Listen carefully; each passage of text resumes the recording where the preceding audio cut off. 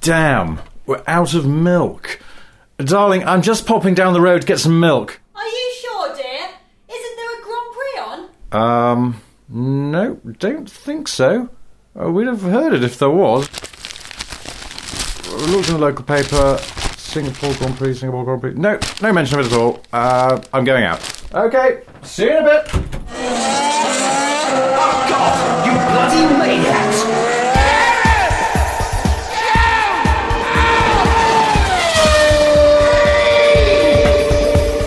Hello, I'm Gareth. He's Richard. Hello. He's Zog. Hello.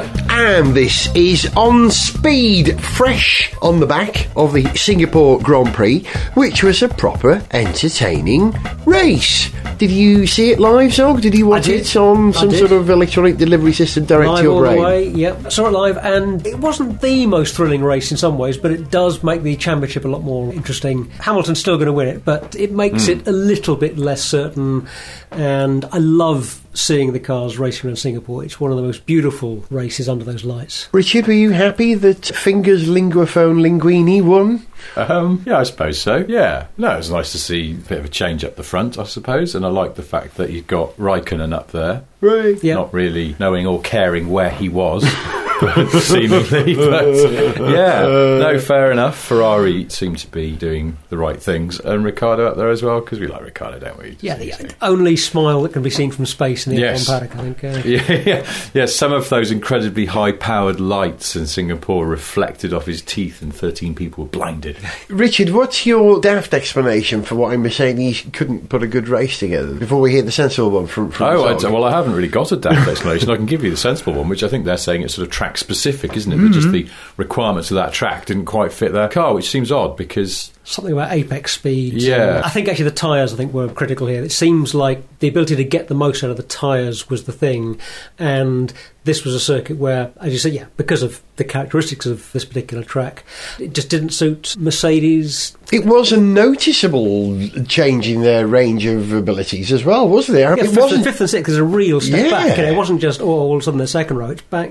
Yeah, they went from being the greatest car to the third row car, which is a hell of a fallback. It really stuffed them.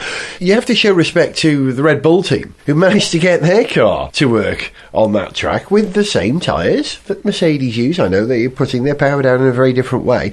Red Bull actually set up their car rather like a dragster. Did you see the rake of the car was extremely pronounced? I think that car's quite rakey all season, though. It seems Reiki is also someone I know. Reiki? Yeah, a little boy goes to nursery with mine. Hello, Reiki. I don't think he listens. It's been quite dragstery all season, I think, noticeably so, more than the other cars, that Red Bull. When you see it in the rear three-quarter going away shot, it does look very sort of nose down with its bum in the air. But yeah, do you know what I was more interested about in Singapore was this thing that David Crofty Croft kept going on in the commentary about, which is the electrical interference from the metro line underneath the streets they're racing on. They've mentioned this before. And whether this scuppers any hope of a London Grand Prix, because there's a lot of could that be anything to do with Hamilton's problem? Because it seemed like I think they ruled out electrical as such, didn't they? I think it was more sort of electromechanical, didn't they say? It was actually sort of... It was to do with the pedal and something physical stuck under the potentiometer. A bit of dirt on the tracks, maybe. I don't know, yes. If you got dirt on your tracks on the... I think Lewis got his iPod full of R&B hip-hop stuff trapped underneath the pedal. That's what stopped him, apparently. Is it because they put a selfie cam in the steering wheel? Yeah, that stopped him as well. Taking over 20 pictures a minute, and it depleted the batteries. What was noticeable about this race was not just the fact that Mercedes weren't at the front and Lewis didn't win it, but also that Jenson Button was arguably the most liberated man on the radio. It was radio-free Button, wasn't it? I've been meaning to look this up because they do the transcripts afterwards, don't they, sort of full radio transcripts, and I've been meaning to look this up to see what other one-liners we missed. Yeah. From Jenson, tell your friends I'm here all week, Button, and his comical stylings. It was brilliant, but he just sounds like a man who, quite frankly, doesn't give a flying stuff anymore. Yeah, well, you'd have to be more patient than Job. What was Job very patient for? I don't know, but he was very patient. My Bible knowledge isn't so hot. But to be honest, and fair play Alonso have both gritted their teeth and ploughed out the party line for this entire season now. You could probably manage that for half a season, and then you'd hope that you might get some glimmer of hope 3/4 of the way through, but... just not happening. Yeah, I mean, you have to say, something's got to give, isn't it? There can't ever have been a time in F1 history when there have been two world champions in such a terrible car. You know, the mismatch between the quality of the drivers and the quality of the machinery they've been given. Yeah. Is just something else. Well, the rumour this week seems to be that Button is going to retire from F1 at the end of this season, even that he will announce it in Japan. Yeah, because in Japanese. He wants his in-laws to hear it. I don't know. He's going to announce it through the power of kabuki theatre. Oh, okay. The whole thing's going to be done in the style of kabuki theatre. That would make sense. Yeah. Very traditional way of doing it, but nice. Because, of course, it was in the newspapers not so long ago, his name being linked to the new Top Gear with Chris Evans. Yeah, he doesn't seem like the obvious choice. Surely it would be a bit of an outside bet. But on the other hand, a media career is one of the things that a lot of the drivers will get into when they retire. And he'd really kind of warmed up in front of the cameras in recent years. So it's always been great.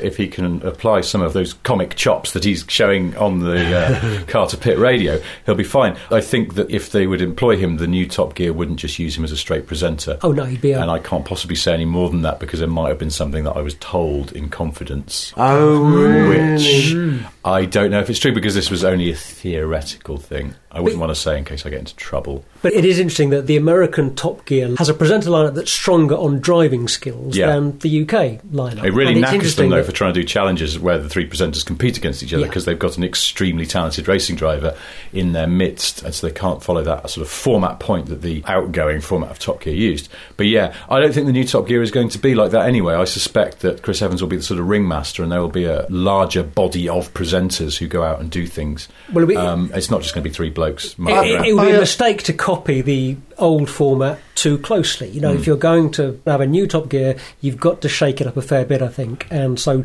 just repeating too many of the same items, same strands wouldn't really work. You'd have to call it Top Button, wouldn't you? They've also, by the way, did you know, and I wasn't told this, so I can say this freely because I read it in the newspaper, but they were supposedly talking to Mark Webber as well. Oh, really? I reckon Button's going to have a year off. Because you would, wouldn't you? You'd go and do all the triathlons and the World Championships that you could in running and swimming.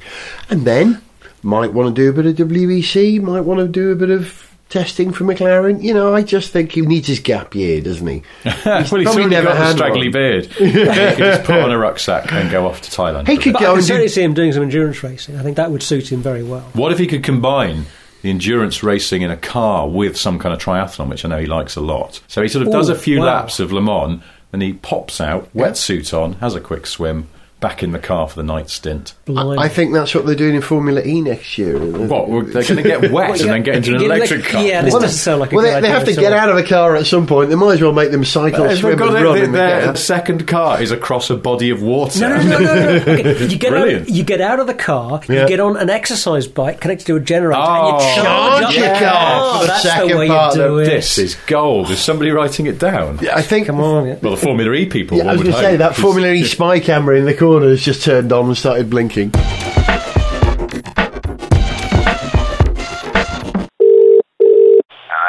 Hello, Jensen. It's your friend Fernando. Hi, buddy.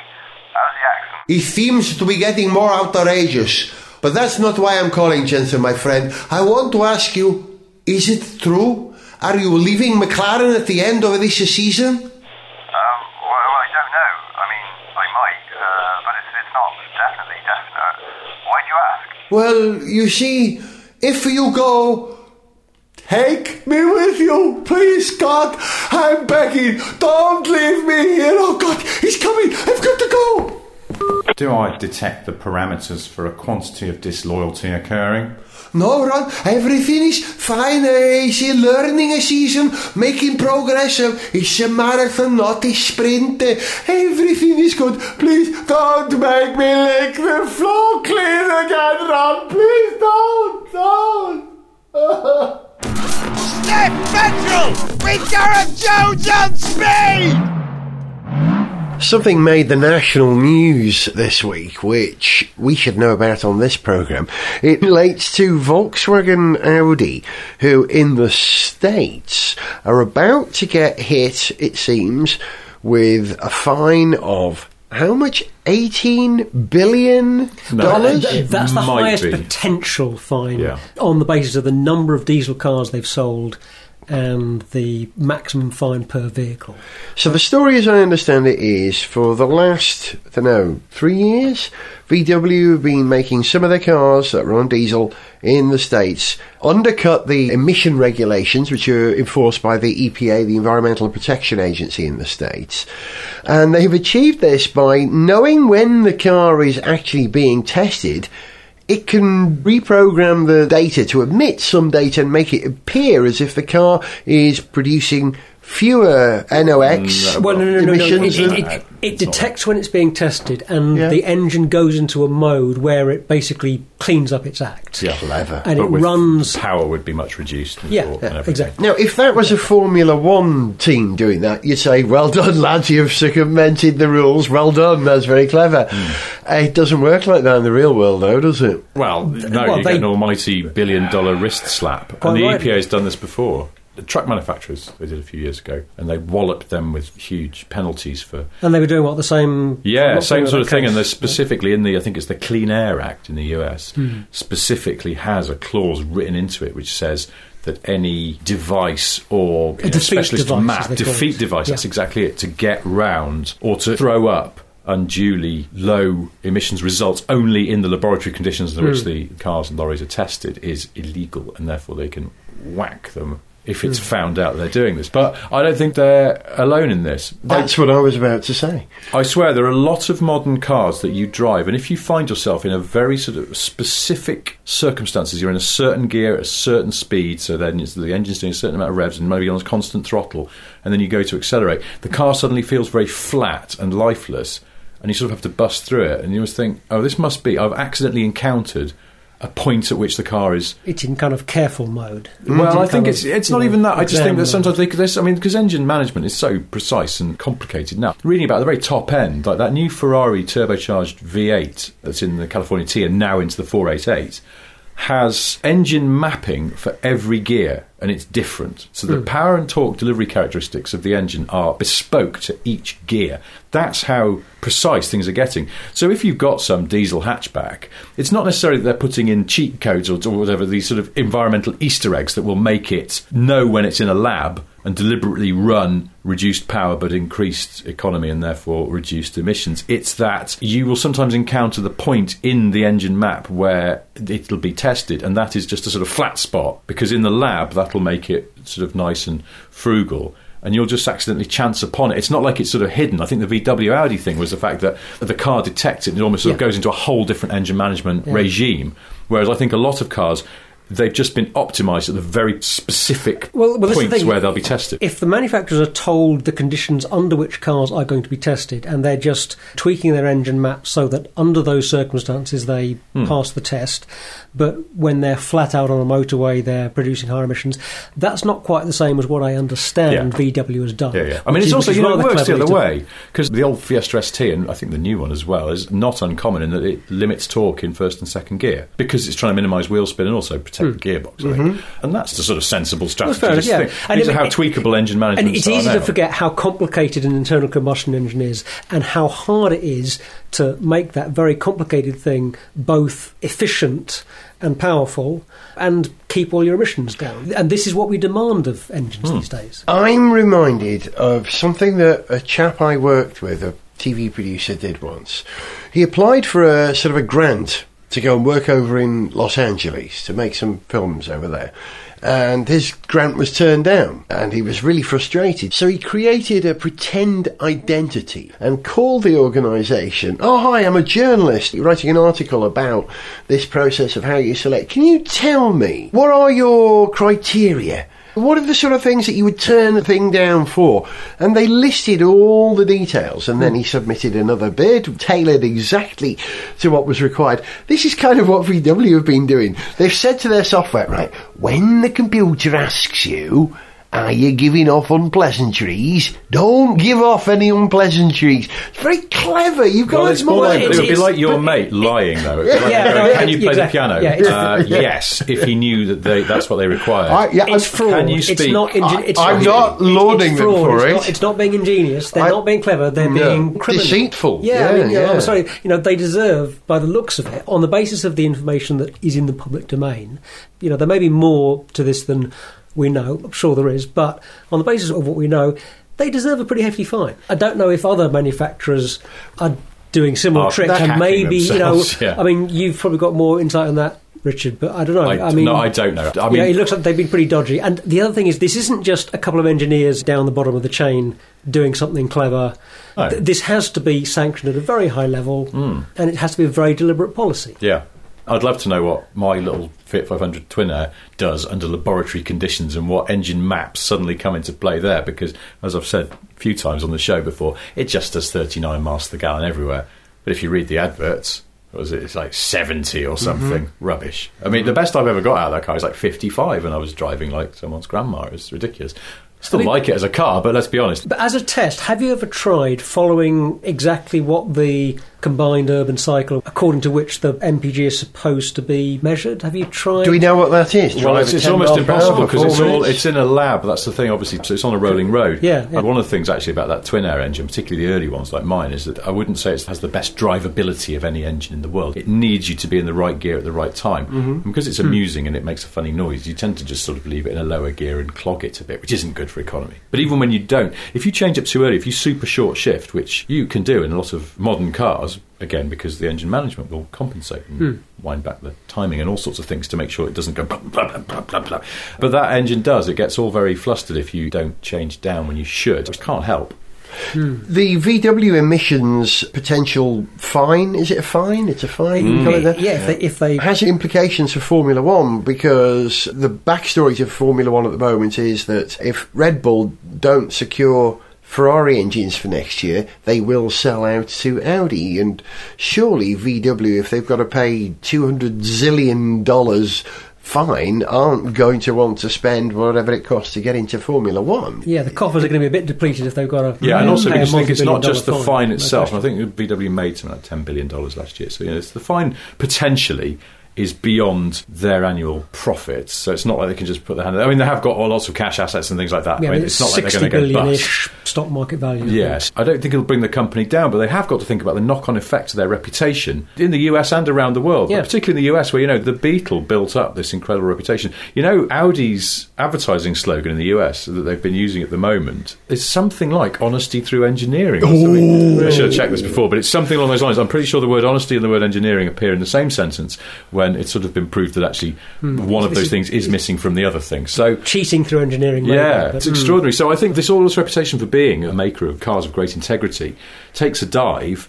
I mean, VW is sort of struggling in the US. It's the one market where they underperform given the fact that they are sort of constantly vying to be the world's biggest car maker, but they never quite nail it in the US, and then the sort of latest thing to do their own bespoke Passats and Jettas for Here's a that thought, market. Still not cutting it. It surprises me that they would go down this sort of devious software route, given that in the VW Audi group, they obviously have great expertise in making diesel engines work well. With the Audi racing developments, they're very good at diesel engines. It's a shame that they've But you know what got they're this also devious very good rod- at? I'll be honest, in their road cars, what they're very, very good at is just using engines for years with the same basic spec. Some of their petrol engines, I've lost them, in fact, even with their fancy direct injection heads on and all sorts of things, they're related to those engines that came in the 70s when the sort of new water-cooled revolution started with the Passat and the Scirocco and then the Golf. And their engine families are actually sort of based on fundamental block, at least, and some of the heavy bits of the engine are really, really old.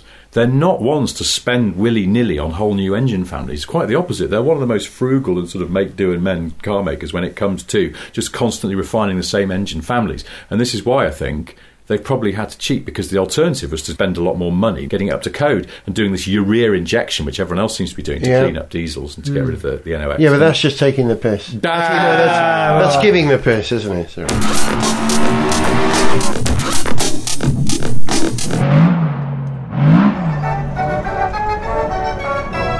Roll up! up, roll up, ladies and gentlemen, boys and girls, roll up for the amazing Volkswagen TDI Traveling Magic Show. You, sir, where are you from? I'm from the Environmental Protection Agency of the United States of America. Ah, I see. Well, sir, do you see what I have here in my hand? Why, yes, I do. It's over 40 times the permitted levels of nitrogen oxides, causing impaired lung function, permanent lung damage, and other respiratory problems, especially in the young. That's right. But if you look again, poof, I have magically made this problem disappear. No, you haven't. I can still see it. Oh, scheisse.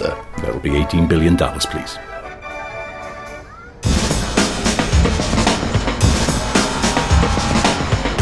Gareth Jones on speed. A few years ago at the Frankfurt Auto Show, I think it was possibly 4 years ago now, Audi launched the e-tron brand with a car. Do you remember the very first car was called the e-tron? It was like an electric version of the R8. E-tron! I said it sounded like an alien race of androids coming to take over. Well, worse, yeah. I think it sounds like the French word for turd. E-tron? And they were advised to change it, and they went, no, it's fine. Which somebody told me just while I was at the Frankfurt show that they have occasionally got this problem with the UK importer, and importers around the world get handed this news that there's a new car coming, this is going to be the name. And the last one they had in the UK was when the Up came out, those special editions, the white Up and the black Up. And the UK arm went, that's not going to really work for us. And the Germans went, no, we don't understand. What on earth are you on about? And they had to send them some like YouTube clips or whatever, the black and white minstrel show, and go, right, this is why. This is what people will think of. And they got the sinking feeling that perhaps the management in Germany just gone, oh yeah, this is very amusing. Anyway, what is your problem? And then we have decided to call it the Love Thy Neighbour Up. Kind of no, you can't call it that either. Alf Garnett special edition. So yeah, sometimes it gets lost in translation. Hence e-tron, and the French importer probably going, oh no, I don't like this, and had to lump it. E-tron has lived on in the race cars for a few years. The Le Mans Audis have all been e-trons in the last perhaps 3 years, I'd say. But it looks like we're going to be able to buy an e-tron Audi for the road. And the first one is... You can, because the A3 e-tron, which is the electric hybrid, is already on. It's a plug-in sort of range extender type It's thing. already on sale? Yep. Oh, excuse me, I didn't realise that. Sorry, Audi. Yeah, it's all right. But the QE is coming soon. Q6 e-tron is on. Yeah, I think that's the thing. The A3 e-tron is a range extender. I always get these mixed up. But it's a hybrid, basically. It's a parallel hybrid. No, it's a series hybrid. The engine acts as a generator, but then can also power the car directly, unlike in, say, dual mode, like the Ampera does that. But then you plug it into the mains and you can trundle around town all the time on electric power, and it's all right. So we now have evidence that Tesla have been doing everything right, because everyone's trying to go for what Tesla are trying to do now, aren't they? We're seeing the Germans clubbing together to take on the mighty Tesla. That's a good term, isn't it? The mighty Tesla. Sure, Elon Musk would be delighted with that. It is interesting that you talk about it in those terms, because Tesla has got itself to a position where big manufacturers are perceived as coming up with concepts that are taking on Tesla. That's a testament to how good a job Tesla has done. I walked past the Tesla stand while I was at the Frankfurt show. In fact, I was cutting across it. Shocked? And yes, it was... The atmosphere was electric. I'd forgotten something about that Model S that I think is rather good. Is they just got on the stand and the bonnet was up and there's a boot under there.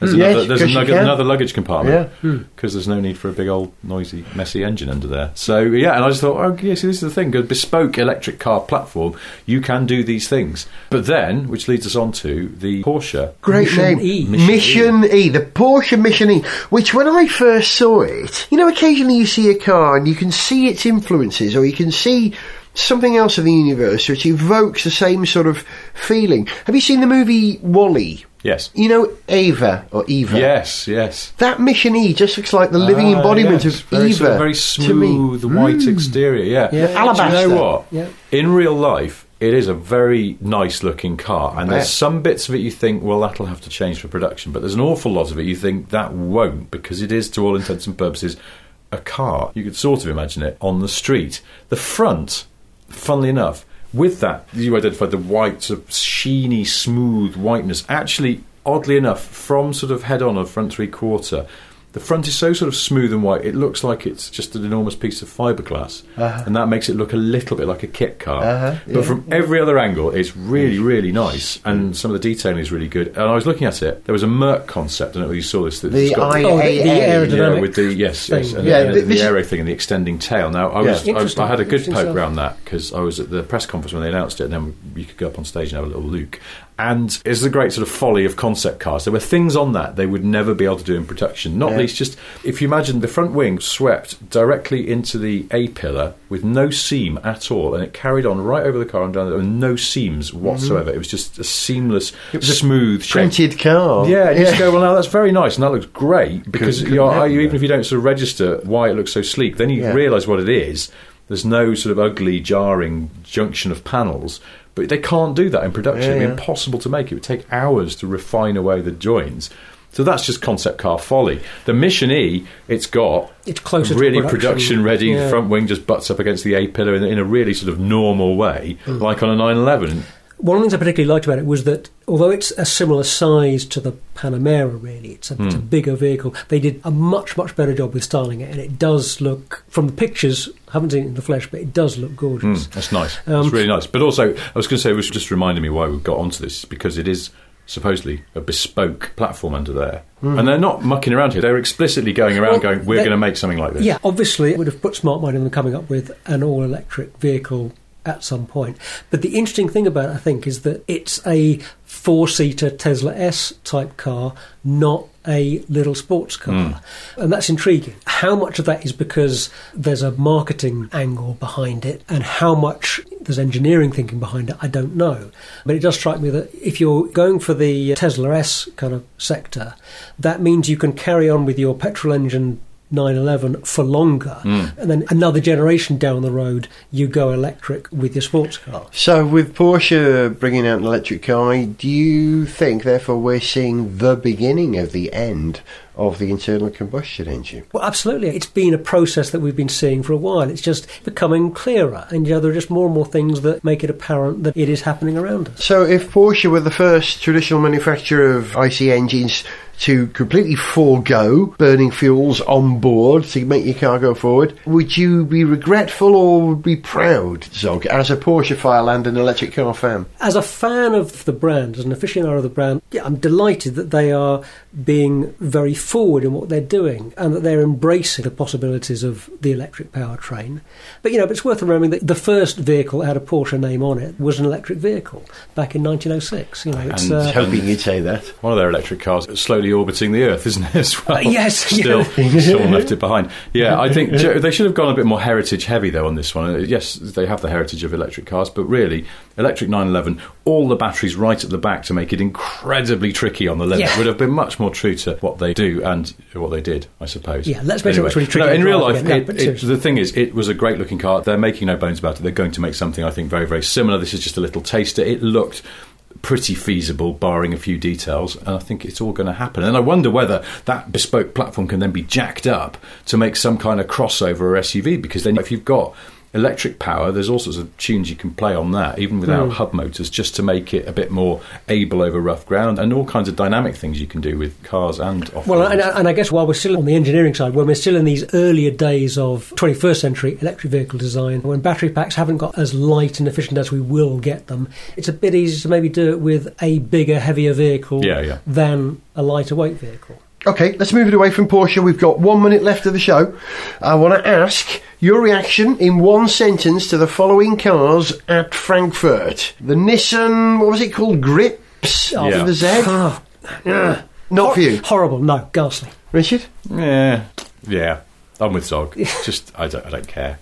I love the grille. I think they do great work. That bold reinterpretation of the grille. You found the one bit of it that doesn't look ridiculous. F-Pace, Zog? Jaguar F-Pace? Volvo. That was the first thing that I thought when I saw it. Oh, really?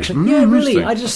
I think that's a really good bit of styling because, first of all, it resists that temptation to put slashes and creases everywhere, which almost everyone else is doing. and it was sort of quite a clean bit of design. And also because it sort of looks like the rest of the Jag family, and yet it's a very different shape and the proportions are different. So I think it's a clever bit of styling. And actually, do you know, I was looking at it, I was going, well, since I've had a kid, I look at cars and motor shows in a whole different way. I used to sit behind the wheel and imagine what it would be like on the limit and check how the gear change felt and stuff like that. Now I'm there with the boot open going, well, I could probably get the pushchair in there, and then checking the back seat space. And the F-Pace came up tops on both of those. And I started thinking, could I see myself in one of these? Maybe I could, I don't know. But the other car, which I thought was a very clever bit of styling, is the Bentley Bentayga. Bent Tiger. That's it. It's a Bent Tiger. No, don't get me wrong, it's horrid. And somebody on the Bentley stand went, what do you think? I was trying to be polite. I had to go, it's not for me, is it, though? I mean, it doesn't matter what I think, even though I am from Cheshire and I should like... Both the cars on the stand were gold, but different colours of gold. You could just tell. I mean, they know what they're doing and who they're aiming it at. And though apparently they've had loads of orders from the UK as well as from around the world, and they've sold out the first year's production. So they're clearly doing something right. But actually, I will give them credit for the fact that if you look at it, every bit of it on the exterior, you go, oh, that's kind of like a Conti GT, and that's like a Conti GT. Oh, yeah, they've it's all put in all there. of these design elements onto a very different shaped car. And that's a harder job than it looks. And you can get it very wrong, like they did with that EX concept they did before, which was absolutely hideous. What was it called? Falcon? But don't get me wrong, it's a vile, vulgar, tasteless car, and they will sell a shed load of them. So fair play. But in a word... And then they can keep doing like GT... Is Oxford on the Bentayga? Picnic. Toyota Picnic? No. In the back, it's got the wonderful... the event seat. Yeah, and do you know what? I will give them credit for that. The finish on all that was absolutely lovely, and the quilting on the leather... That's what I want the Bentayga when I'm for a picnic. That's beautifully done. 2 words on those two cars, and then we're going to call it. Right, first of all, the Bentayga. I thought they'd improved on that EXP concept, whatever it was called. They haven't really improved. They've done a bit, but not enough. Go back and look at that one. I think you might be forgetting how absolutely awful it was. It was the wheels that were the worst thing about it. And my final word, which is on the F-Pace, I didn't get to say what I thought about it, which is, lovely, great. But wouldn't it be lovely if it was a 3-door shooting brake? But I would say that, wouldn't I? Say goodbye, Zog. Goodbye. Say goodbye, Richard. Goodbye. And I was Gareth. See you.